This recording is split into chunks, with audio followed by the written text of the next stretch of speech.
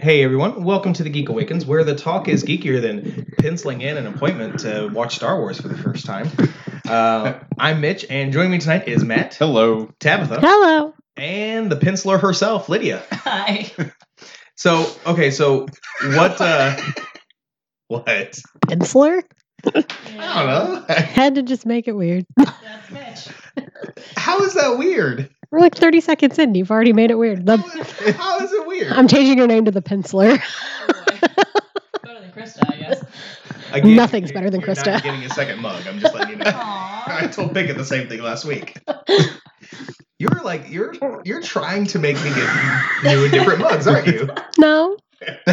Yes. Yeah. Can we just send those back and get them added on? Can we just do what we did to the shame bell and put a label over it? I mean, they're officially in your possession now. You can do whatever you want with them. Perfect. So, all right. So, what's the deal? First off, who's finally convinced you to watch Star Wars? Second of all, I think the most important question is, what order are you watching them in? Well, I don't know that question, but the one that is getting me to do it is the guy that played opposite me in Annie Get Your Gun, Mike. Oh, yeah, good guy. Oh. So, yeah, after all of you guys and I don't know how many countless other people have been like, you haven't seen Star Wars? He's like, hey, I've got spare time and you need to see this, so come watch Star Wars. I'm like, sweet, let's go. Why not? He's right. Yeah. So, yeah, y'all can thank him about that. good. About time. Oh, get out. You'll get some of our jokes now. I will. It'll be great. And people can quit picking on me as much. As much. Yeah. Yeah, we'll find something else. Don't worry. Well, it's me. You're gonna find something to pick on. So if you like finally being convinced to watch Star Wars, then be sure to subscribe to us pretty much wherever you get your podcasts, including iTunes, Google Play, and Podbean. Really like what you hear? Throw us some Skrilla on Patreon. What now? Skrilla, it's a thing. At patreon.com/The Geek Awakens podcast. Any questions, comments, or concerns, shoot us an email at thegeekawakenspodcast@gmail.com. It's a thing. I have a concern. Why have we not fired him yet? Because we're in his house and I keep trying, but it's not working. Try harder. Skrilla? Yes. And no, you can't send an email to him. That's not going to work. What? I mean, Skrilla? Google it. I'm not sure I want to Google that. It's I feel like you're setting me up for failure. I'm going to Google it. It's going to be something real weird. No. Okay, first off, I can't keep that straight of a face during it. I have a bad tell when it comes with me doing practical jokes or whatever. You do. That's true. Lydia can't find it on Google. I think you're making things up. Skrilla. Skrilla. Country of origin, I'm assuming USA because we do stupid stuff like this. It has been on Urban Dictionary since 2004, so I will allow it, but not willingly. Yeah, what she said. As long as you allow it. Okay. So, LodgeCon is only 2 weeks away, and like I was telling these guys off air, I spent the last 48 hours thinking that LodgeCon was next weekend, and yeah. It's not. Nope. Mm-mm. So it's 2 weeks away. Among the guests coming to LodgeCon this year, not Com, this year is the Illinois Storm Chasers. They bring weather information all across the state of Illinois. While they have a partnership with the NOAA/NWS, they are not affiliated with either.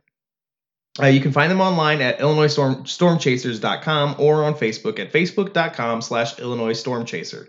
LodgeCon will be February 8th and 9th, as I found out, at the Will County Fair Atrium in Peotone, Illinois. We are going to start off tonight with gut reaction, and we're going to start with Matt and some probable casting changes with The Simpsons. Maybe casting, maybe just elimination of a character.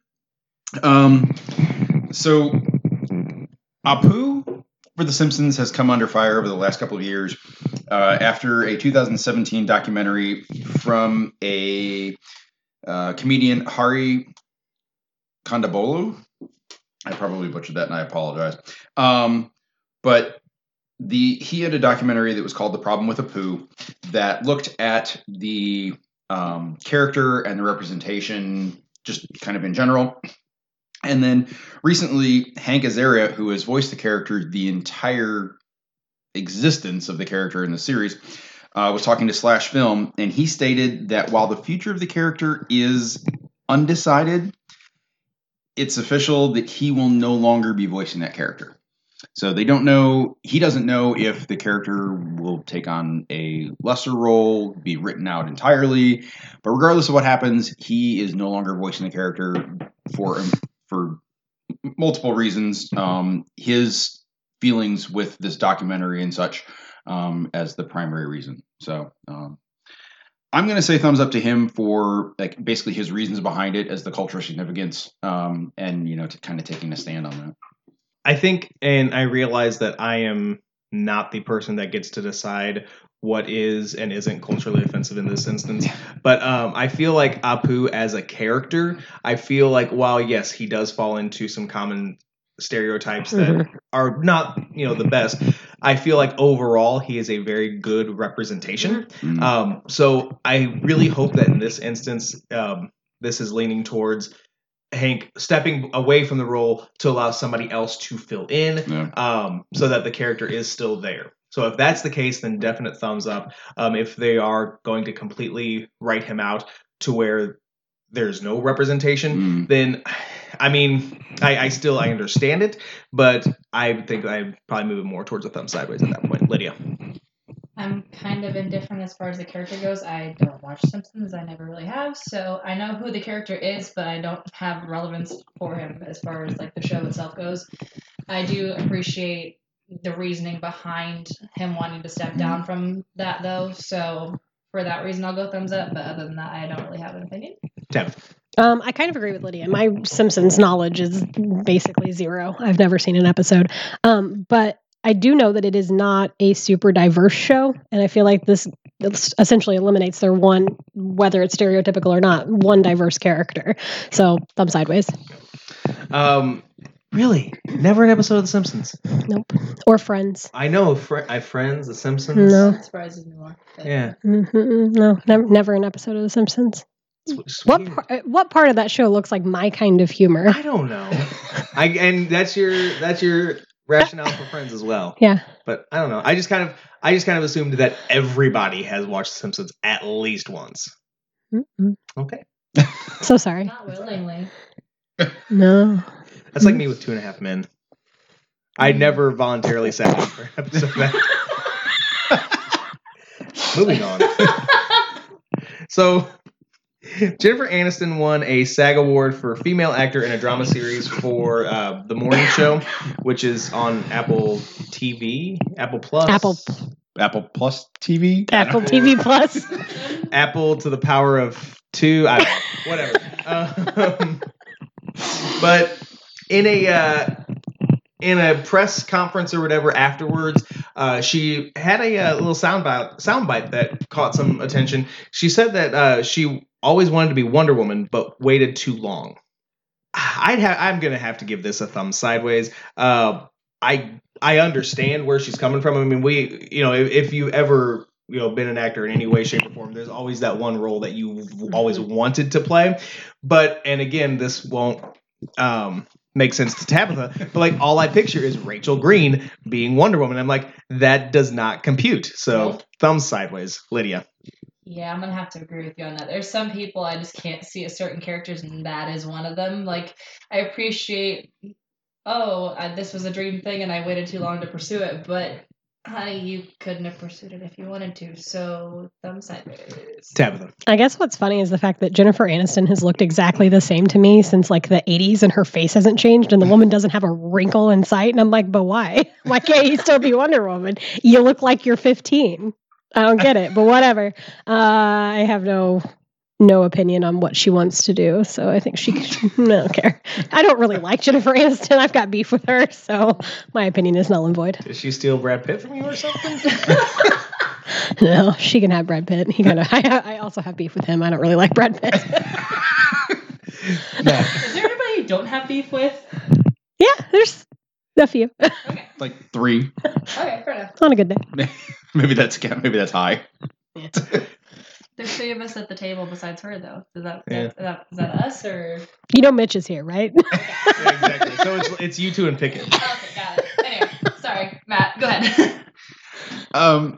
Yeah, I essentially just have to agree with Lydia on the point that, like, there are just some actors and actresses that even if it is a wish role, something that they had always wanted to, pursue and perform, there's just certain they just don't fit with who you would think would play said character. So I'm just going to go thumb sideways as well. So, excuse me. So going from J. Ann to Kay Gill, Karen Gillan, who has been in pretty much anything nerd related in the last few years, from Doctor Who, Avengers, Jumanji, she had an interview with Brazil's Omelette, I'm thinking. Anyway, so they asked her what other pop culture icon she would like to play, and she said Batgirl would be pretty cool. Yeah, she's a redhead.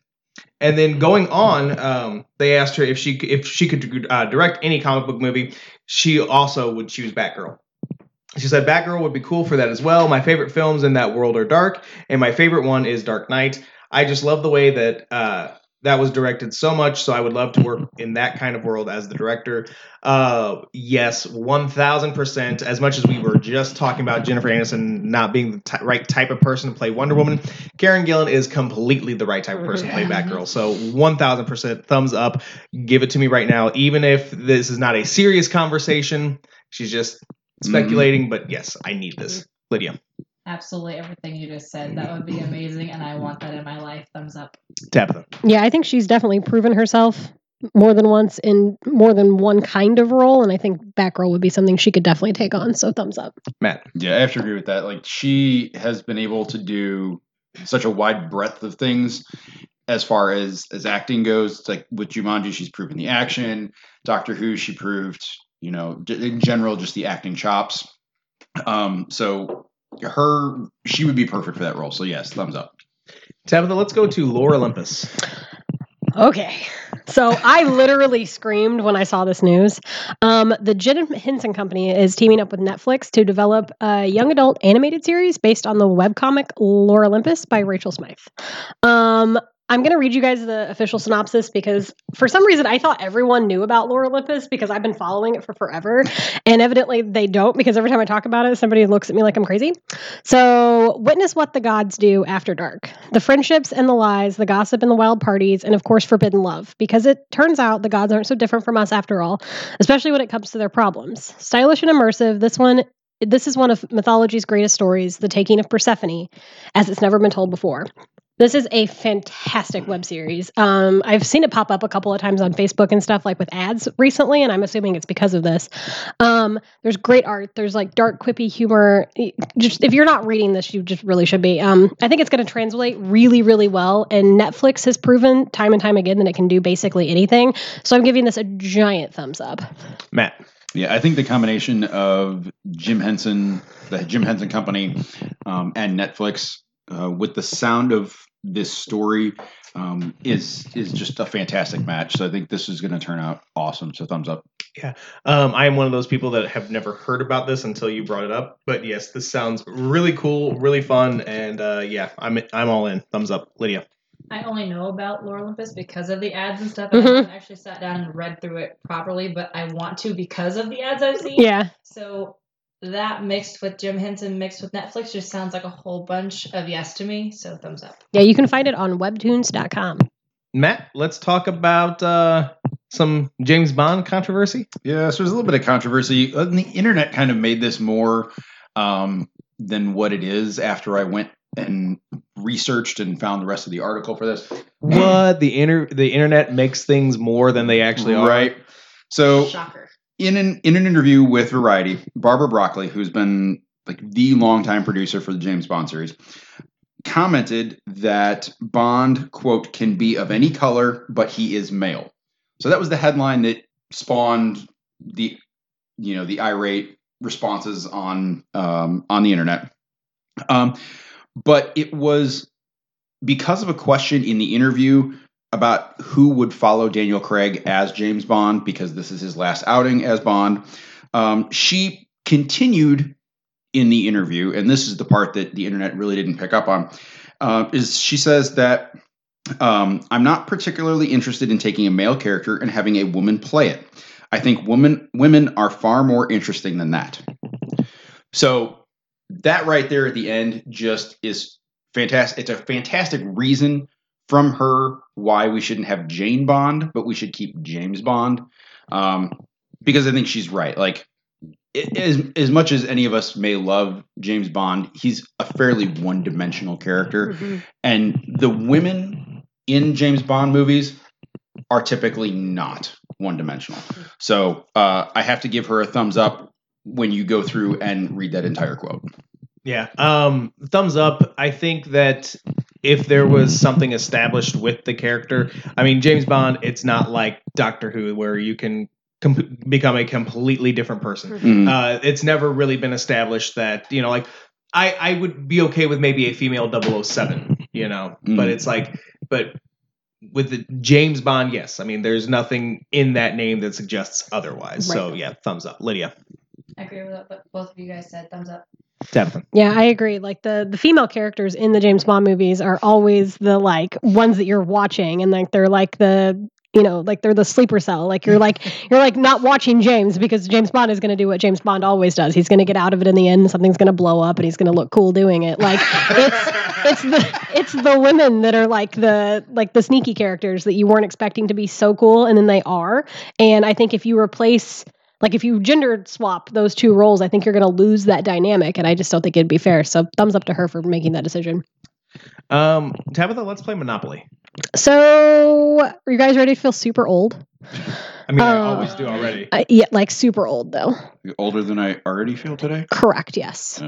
Oh. Garbage Pail Kids came out 35 years ago. Oh! Yep. And in commemoration of Garbage Pail Kids, because evidently that's something we want to commemorate, we're getting a Garbage Pail Kids version of Monopoly.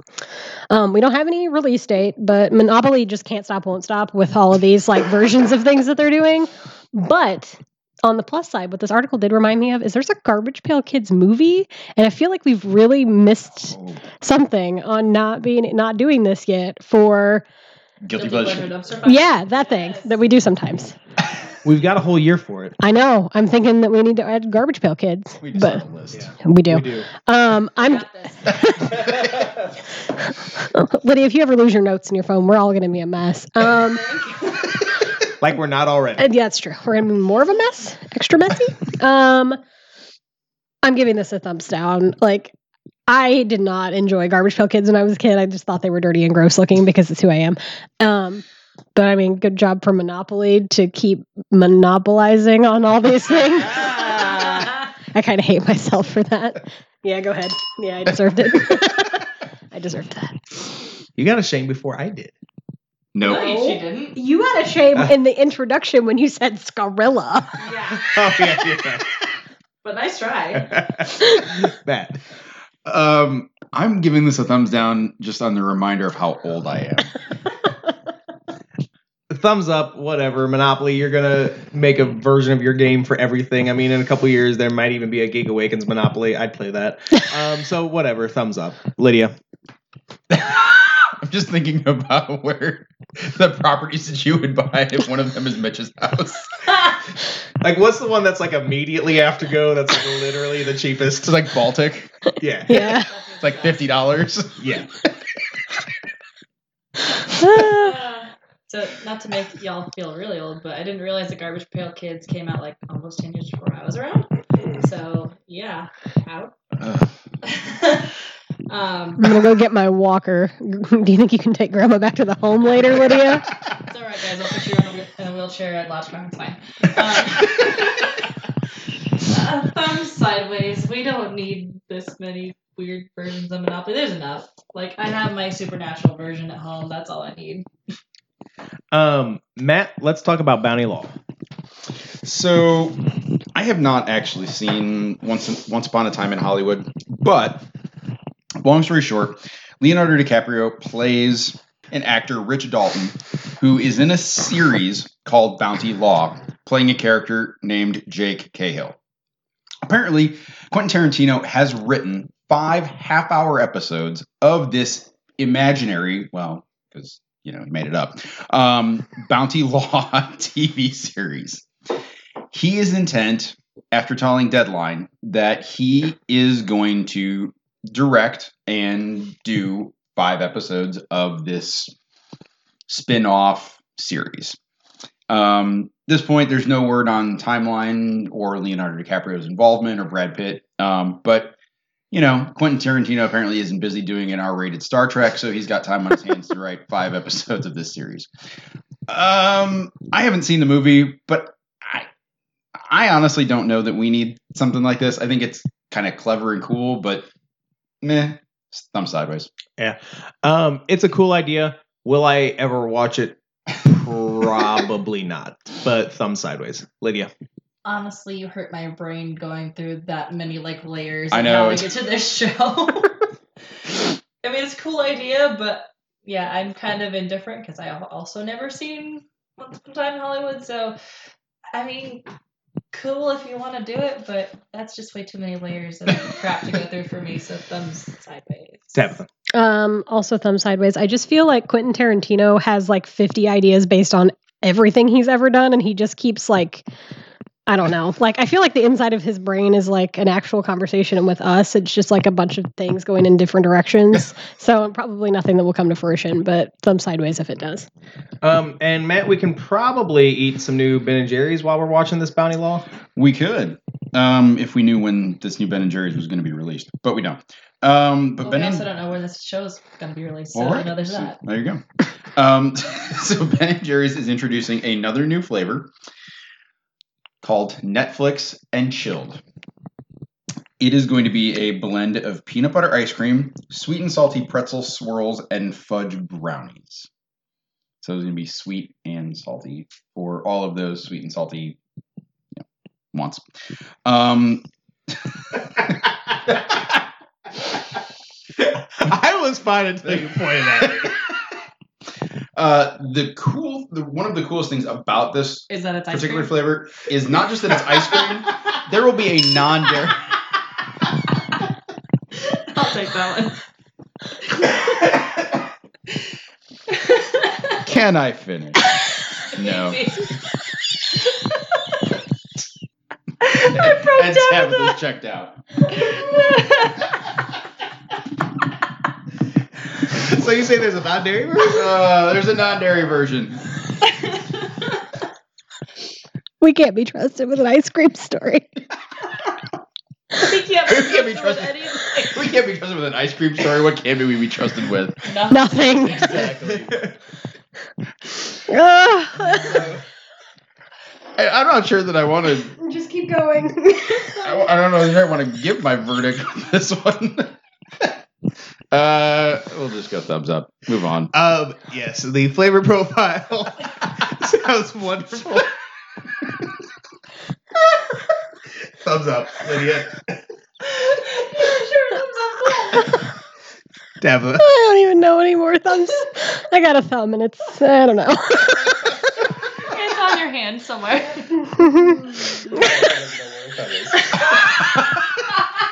Stick it in the ice cream. Oh. Why are you like this? Hanging out with Mitch too much. I have that effect on people. Tabitha, let's try to compose ourselves and talk about Slaughterhouse 5. Oh God. Okay. So Kurt Vonnegut's novel Slaughterhouse 5 is getting the graphic novel treatment from Boom Studios. The novel, published in the late 1960s, is a satirical look at World War II through an anti-war / kind of time-traveling lens. I don't really think anything lends itself better to a graphic novel than Slaughterhouse 5. It's dark, it's funny, it's harrowing, it's crude.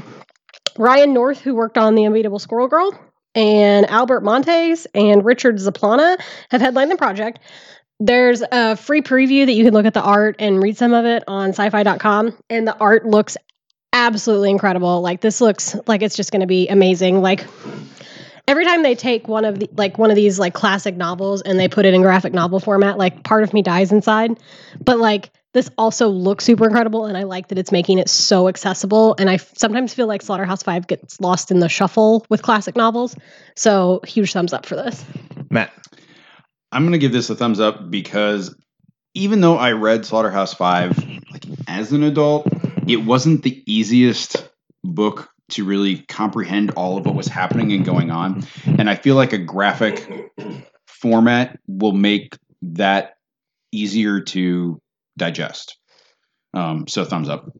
I'm really glad that the two bookies in this group have said that already, because when I remember reading Slaughterhouse-Five in college and enjoying it, but at the same time, like, I'd be lost sometimes. Mm-hmm. And I feel like this in a graphic novel format might help with that. And I'm totally ready for this. Thumbs up. Lydia. I will admit I've never read Slaughterhouse-Five, but given what you guys have said, sounds like it might lend itself well to the graphic novel style, so I'm going to go thumbs up. All right, so the last one for not guilty pleasure, gut reaction. My R looks like a P. Anyway, so Taboo of the Black Eyed Peas, yes, that Taboo, is reviving Marvel Comics Werewolf by Night.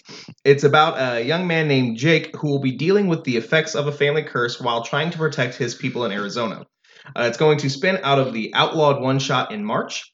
He is going to be co-writing this with Benjamin Jackendoff and drawn by Scott Eaton.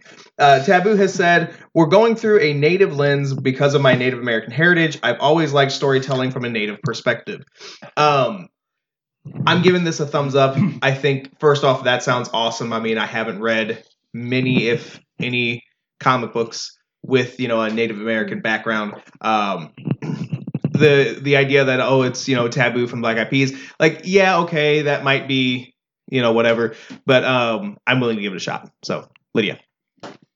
Also thumbs up. I don't feel like a lot of Native American culture gets a spotlight very often, so the fact that it might with this sounds like an awesome thing to me.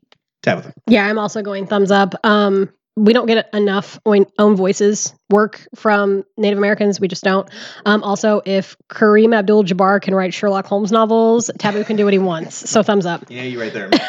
I mean, at least he will be writing about something that's actually in his heritage. Right. I mean, unlike other hot topics in the book community. So thumbs up. All right. So we have a couple things to review this week. The first one is coming out January 29th. It's from Magnetic Press. It's called Nils. And it's a story, takes place in the future. Nils and his dad are sent out to discover why the ground has become infertile. They're trying to figure out what they can do to reverse it, or whatever.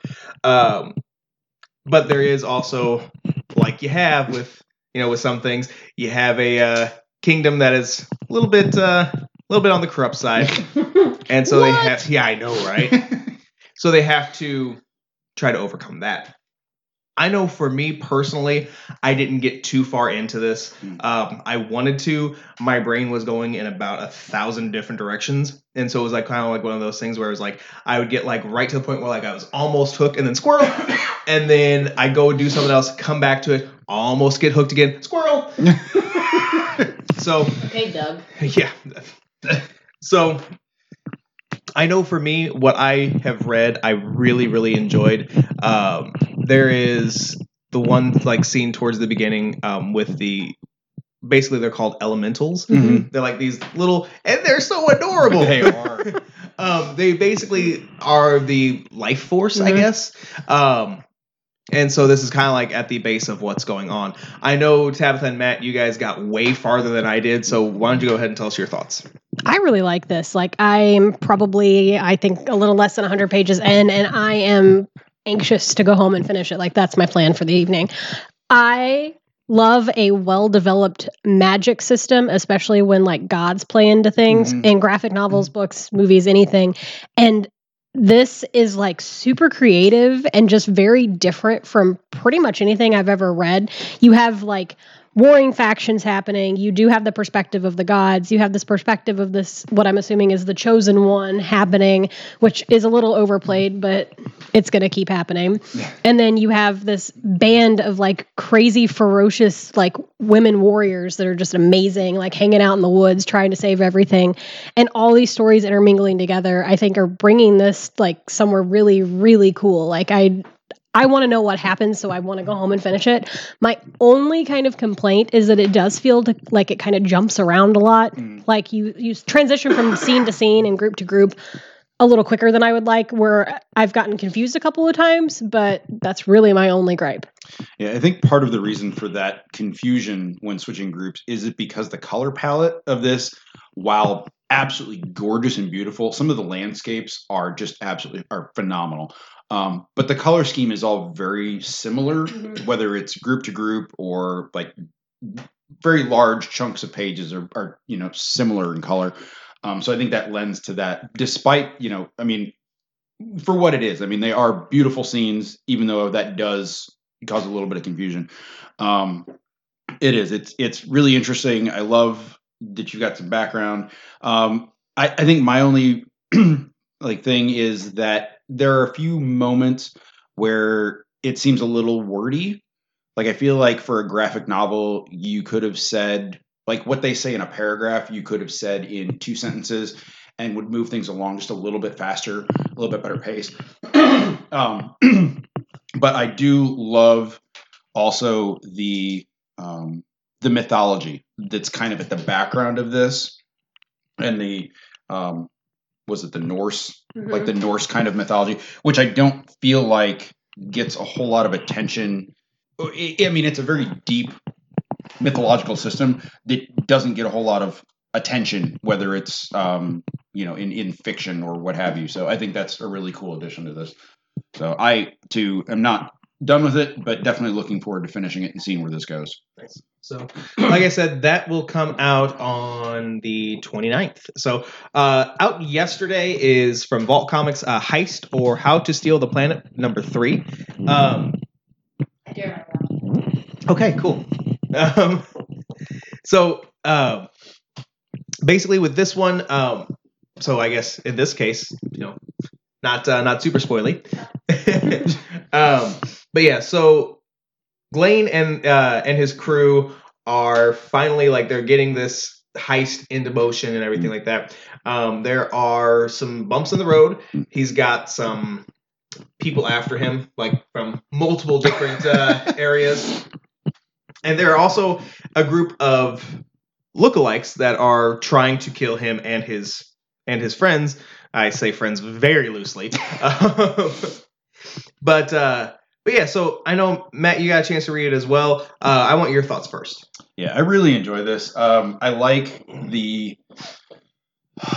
different characters that he has gathered and how they don't necessarily like each other.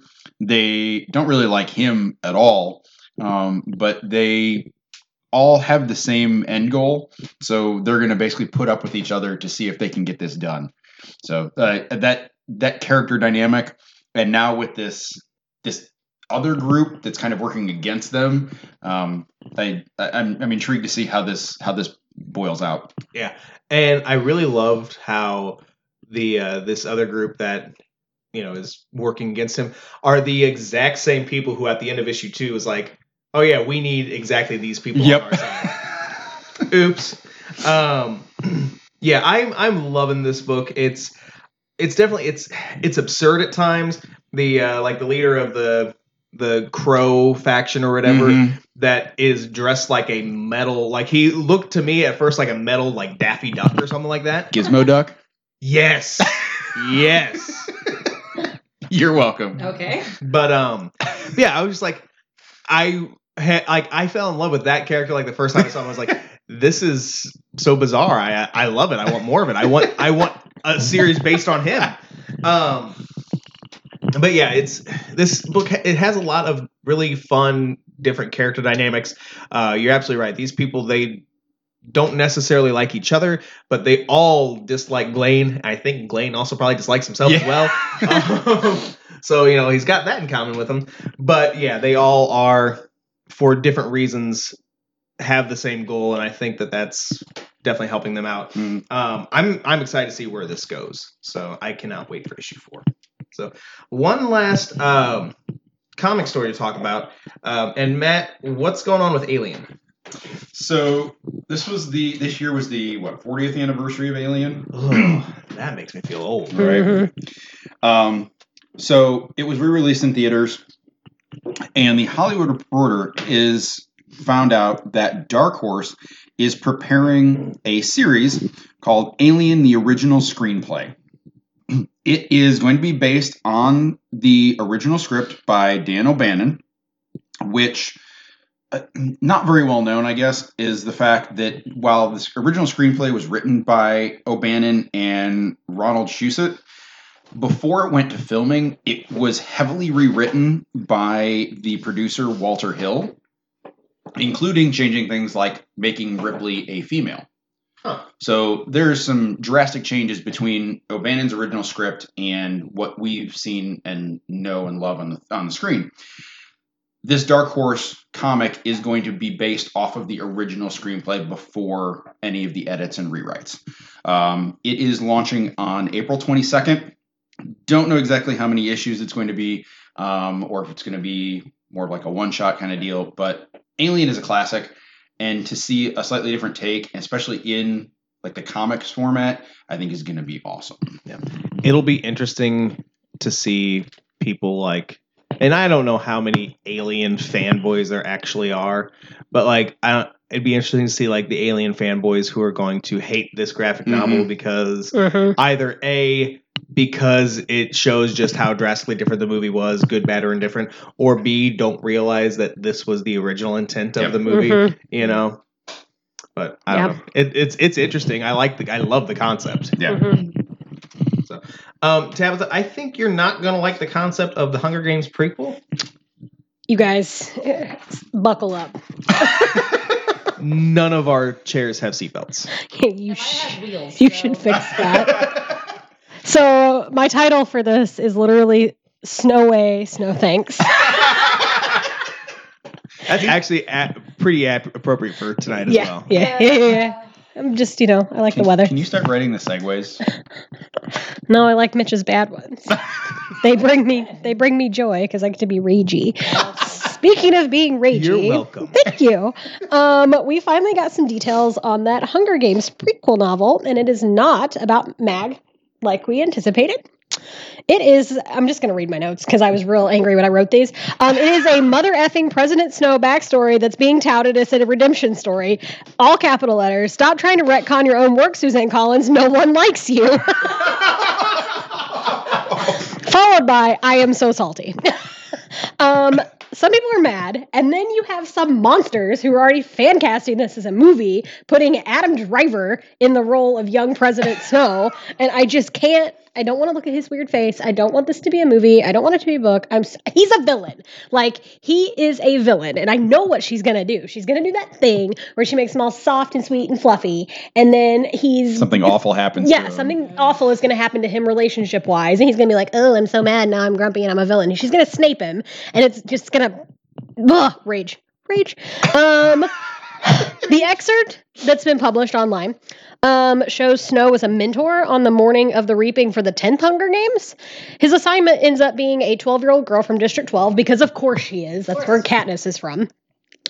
So we don't really know anything else other than that, but she's going to make him swoony. She's going to make him, have a love interest. It's going to go poorly. He's going to get mad, and then he's going to become the villain that we all hate. I would love to hate. I don't know. Hate to hate. I didn't want this when we didn't know what it was, and I definitely don't want it now. Like, I feel like she's trying to retcon her own work. I feel like she regrets the role she gave Snow, especially in today's political climate. It's a little too close to home. And I feel like she's trying to rationalize her decision, and I don't like that. I'm angry. We only need one J.K. Rowling. Right. Like, stop it. And also stop trying to leave it alone. Like, you have enough money. Stop it. Smack your hand. Stop it. Anyway, the book community, you have like a divide. Like, you have people who were like my age and older who were like, abso-effing-lutely not. boycott this book. And then you have the people who are a little bit younger than me that are like freaking out. They're like, oh my God, this is going to be so good. There's no middle ground. There's no like, There's either rage or swoon. And I'm on the rage side of the fence. Obviously, it's where I always am. But The ones that are so like, I seriously question their like mentality. Like you don't like. I don't want J.K. Rowling, which I'm surprised she hasn't done this, to go back and like rewrite like Snape's story from childhood. Like I'm kind of waiting on her to throw that up on Pottermore or release it as like a mini book or something. Like it's a thing I'm waiting for. But Snape didn't get redeemed, and there's no redemption for President Snow. I don't care. No. Do you think that part of the reason that Snape became who he was because he was tricked by a transgendered person, or Probably, if you're J.K. Rowling, don't give her the idea. God, probably. Plot twist. Lily was born male. Does James know this? Yes, because he's accepting and perfect and wonderful. I have a lot of feelings about Severus Snape. None of them are good. But I'm we're aware. super angry about this Snow thing. There's just been a lot of upset in the book community this week, and this is not the icing on the cake that I needed. This is the only Snow you don't like. It's true. I love the snow outside. It's making me super happy. Just no snow in a book. Correct. yeah, because you get the book wet and then you ruin it. That also makes me mad. Yeah. So in a quick follow-up to something we talked about last week, excuse me. So we talked about how Legendary is adapting Brian K. Vaughan's Ex Machina. They're going to rename it The Great Machine. Oscar Isaac is now attached to produce and star in it. So he's going to play Mitchell Hundred. Isaac has already starred. He was in the other Ex Machina. Oh, he was? Yeah. My headcanon is that when he signed on for that movie, he thought that it was the Brian K. Vaughan version. And then by the time he realized, he was like, yeah, I'm already in it. So when they said this, they're like, hey! Like Yeah. chasing after people down the street in Hollywood, like, I'm going to be part of this movie, come back here! Exactly. Like grabbing on the side of the This is what I really wanted! Like, I really and obviously, there's no way that this is true, but, I really, really want that to be true. I mean, now I have that vision in my head of him running down Hollywood, like Rodeo Drive. So, but yeah, I was already on board for this, but and also I love Oscar Isaac in that movie as well. Mm-hmm. So it's I'm totally in for this. Matt, what did Disney do to 20th Century Fox? So Disney is dropping the Fox name from logos. 20th Century Fox and Fox Searchlight Pictures are becoming 20th Century Studios and Searchlight Pictures. So basically they're just getting rid of the Fox name. They're redoing the logos, so they're going to look essentially the same, just without the word Fox. They don't know how and when, if this is going to affect any of the TV stuff, but it's going to be, at least for the movies. And like I said, the logos are basically going to remain the same. All of the things that would come out movie-wise under those banners are still going to be under those banners. They just won't say Fox anymore. So there was some speculation on the internet why if they're changing it, why don't they change it to 21st Century Fox instead of leaving it as 20th Century? But that company has been around, they said, for 85 years, and there's quite the backlog, the catalog of films under that banner. So to kind of honor that, but move forward, they're just removing the Fox name. So, which I'm not surprised at this at all. No. Not really. Yeah. Tabitha, let's talk about Matilda. So Tim Minchin and Dennis Kelly's musical Matilda is getting a film adaptation. Last week, a casting call was published online, and it appears that rehearsals are going to start in June, with filming running from August to December. The project's going to be directed by the musical's original director, Matthew Wagas, and is being produced by Working Title Films. Matilda won or was nominated 12 times for a Tony. Like, Whoa. this musical is fantastic. If you guys haven't listened to the soundtrack, you haven't watched any of it, it's wonderful. It is obviously based on the Roald Dahl book and the movie Matilda.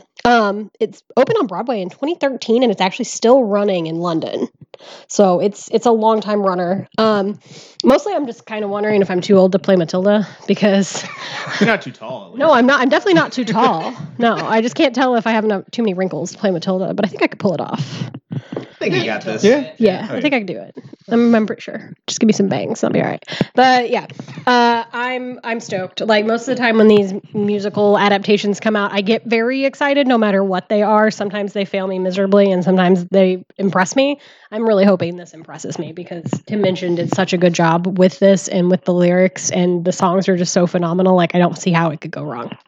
See, I wish I felt the same way because, like, I like the musical as its own entity, but I have such an attachment to the original movie that I want to keep those two things separate. Like, I don't feel like it needs its own movie version. So I kind of wish that it was staying separate like that. But at the same time, I guess if you're going to do it, at least do it right. Yeah, that's my hope. Yeah.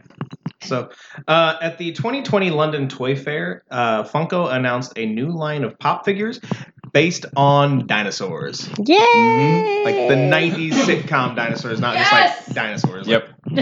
So, it's going to have all 5 members of the Sinclair family: Earl, Fran, Robbie, Charlene, and baby Sinclair. Yay!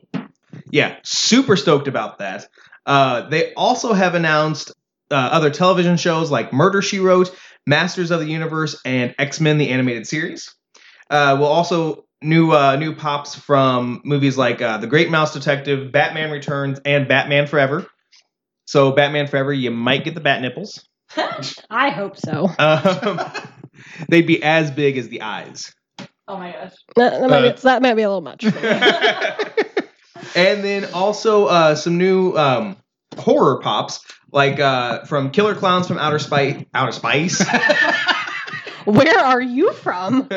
Kentucky. See, I thought I was the one that just spent like 3 months talking in a southern accent. American Psycho and The Craft. So, yeah. The Craft ones look super cool. Like, I don't need them, but I want them.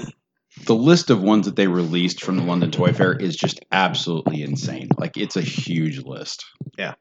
I'm definitely excited for dinosaurs, but like also kind of excited about Murder, She Wrote. Yep. Like, I was never like a fan of Murder, She Wrote, but that was one of those shows, like, whenever I was at my grandmother's house, like, we were watching Murder, She Wrote. If it was on, you were watching. Yeah. It was like that, Golden Girls, or Wheel of Fortune, and like my grandma, like, we were good on like 2 out of 3. But then Murder, She Wrote came on. I was like, oh, okay, fine, whatever. You win this round. You win this round. So, Matt, let's talk about the new Walking Dead spinoff. So we knew this. Yeah, we knew that this was coming. There's a second spinoff, third total series. But we have an official release date and some other information about this new series. It is entitled The Walking Dead World Beyond. It's based on some kids, essentially, that have grown up in this, like, during this zombie apocalypse. Like, they didn't know anything apart. Basically Judah's generation. Yeah, essentially. It is going to premiere April 12th, immediately following the season finale of the main series. And it's going to run, it's going to take over the main series time slot after that, like, moving forward. But kind of the biggest news of this whole thing is that they have said it's only going to run for 2 seasons. So, like, the rest of these are very open-ended. This is going to have a very finite run. So I don't know if they think that that's going to help pull more viewers because it's not so open-ended. I don't know. They're just like, hey, this is all we got, so this is all you get. That could be. Well, and I think another aspect of it, too, and I don't know that they are going this route because, people in Hollywood don't always necessarily think about all these things. But this one is centered around kids, like teenagers or whatever. Like, kids that age like grow real quick. So like especially like if this is a series that like if it's supposed to take place over, let's say it only takes place those whole 2 seasons over the course of a couple months, some of those kids are going to look a lot older at the end than at the beginning. True. So if you're going to have a show based around kids and a short amount of time frame, and I don't really know how The Walking Dead works. I mean, does it work that way, or does like time progress? I know aside from like the time jumps that I know that we've had. I mean, it's hard because there are sections of the show which are not even like one episode is a day, next episode is another day. Like there are some episodes, like multiple episodes, where it's all like a 1 day span. And there's other episodes where you go over like an entire week. Exactly. So the time jumps are iffy and sketchy and all over the place for that show. So okay. But yeah, so I mean, so if it's that kind of instance, like I understand why they're doing that, whether or not that's their intent. So, Lydia, I know you've got a little bit of game news. A little bit. So Square Enix announced a new Kingdom Hearts game. It's going to be a mobile game, so for iOS and Android. It is temporarily dubbed Project Xehanort. It is set to launch sometime in spring of this year with in-app purchases, which suggests that it might be free to play, but there's not really anything detailing it past that. The only real thing that they released besides that was the tagline, "Why did he become the Seeker of Darkness?"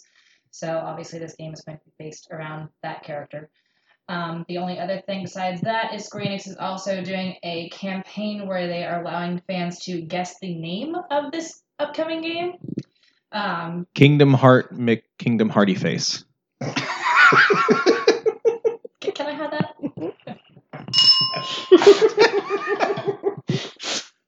Anyway.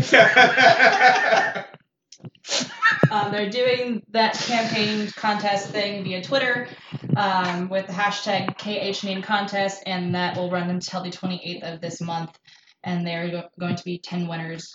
There's not really any details about what they're winning, but it just says that whoever the winners are is going to win big. So, yeah. What was that hashtag again? Hashtag KHName contest. He's putting that on the tag, right? Okay. Well, I'm going to look first to see if it's already a thing. I bet you it's already a thing. Anyway. So is this the first mobile game for the Kingdom Hearts franchise? Oh, this is the third or fourth, I think. There was one that was only ever released in Japan.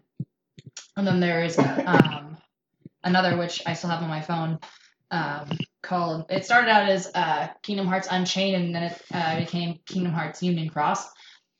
So it's like the third mobile game for the series. Nice. So, all right. So speaking of video games, so Joe Biden, who is currently running for the Democratic nominee for president, has said, let's see, he had an interview with the New York Times, and he was asked about Silicon Valley's expansion of power during the Obama administration. So Biden said, quote, "And you may recall the criticism I got for meeting with the leaders in Silicon Valley when I was trying to work out an agreement dealing with them protecting intellectual property for artists in the United States of America. And at one point, one of the little creeps sitting around that table, who is close to a billionaire, who told me he was an artist because he was able to come up with games to teach you how to kill people." Oh no, I lost it. So yeah, I have my notes on my phone, and my phone likes to do this thing where it's like, oh hey, you put your finger like just the wrong spot. We're at the beginning. So Kotaku, is that the name of the website, is thinking that one of the people that might have said this quote was EA's then CEO John Riccitiello. So but yeah, so I don't know what to think about this, because the headline said that he was just calling video game developers creeps who make games to kill people or whatever, and I was like, okay, boomer at that point.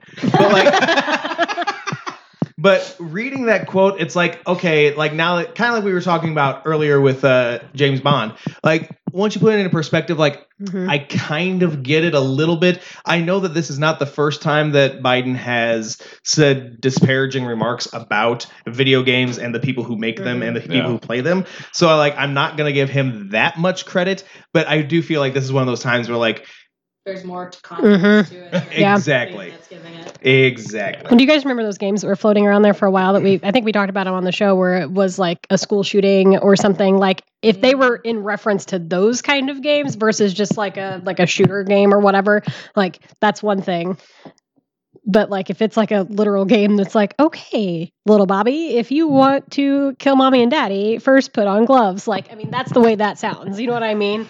Like that's the way that comment sounds. Like I make games to teach you how to kill people. That's a little different than like Modern Warfare. yeah, right. Yeah. What's interesting is earlier this month I listened to an audiobook called Replay, which was the history of video games. Okay.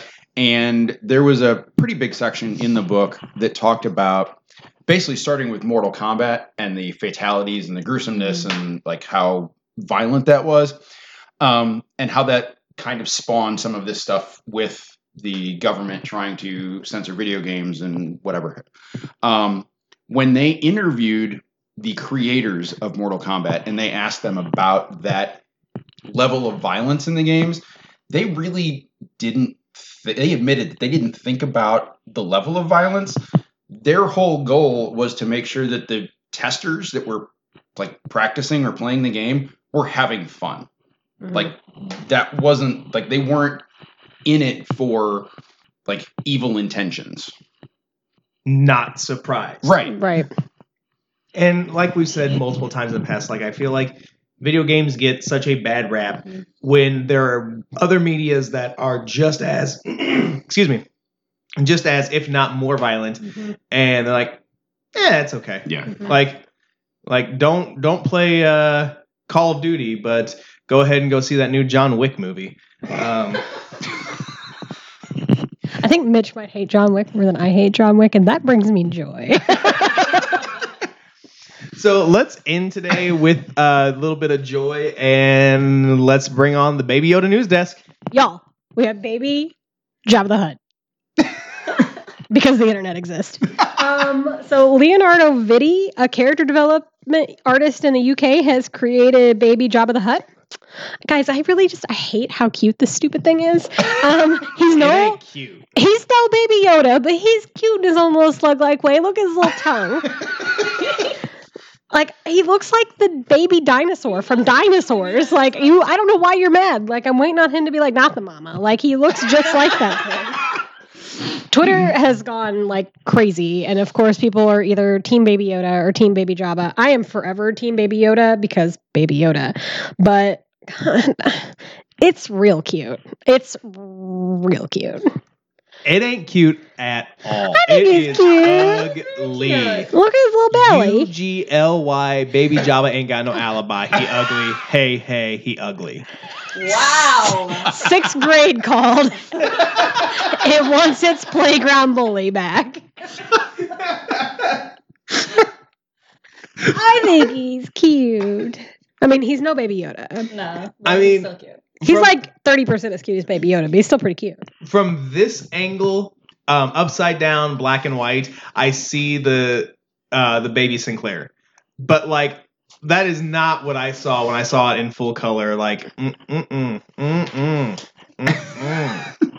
think he's no, cute. thank you. And maybe it's just because I don't like Jabba in general. So why would I like a baby version of Jabba? So I just want a baby version of Pizza the Hut now. oh, it's like a personal pan. Roll. Exactly. I was thinking more along Mitch's line of personal pan pizza. Because I'm still a bucket kid at heart, but it's really why I'm a reader. And it's just they bribed me with pizza. I mean, it's instilled in me now. Nice. Like, do you still get like do you still reward yourself with pizza every now and then after? I mean, reading so many books? No, I just eat pizza all the time anyway, so it's not really a reward. But I don't eat Pizza Hut pizza, so Pizza Hut pizza's fine for what it is. Is it? It is. I just feel like if Pizza Hut pizza were the only pizza left on Earth, is the only time I would purposely eat Pizza Hut pizza. That was really hard to say. Yeah. Like if it was the only pizza available, I'd eat it. Tell you But what, though, since it's not, their breadsticks are where it's at. that's true. That's true. They got some good sauce for those too. Oh, You don't like the sauce? yeah. There've been a couple of times. Well, first off, It's been a while since we talked about food. We just completely derailed from everything else to talk about food. We're back. New year, same us. New decade, same Same us. us. Yeah.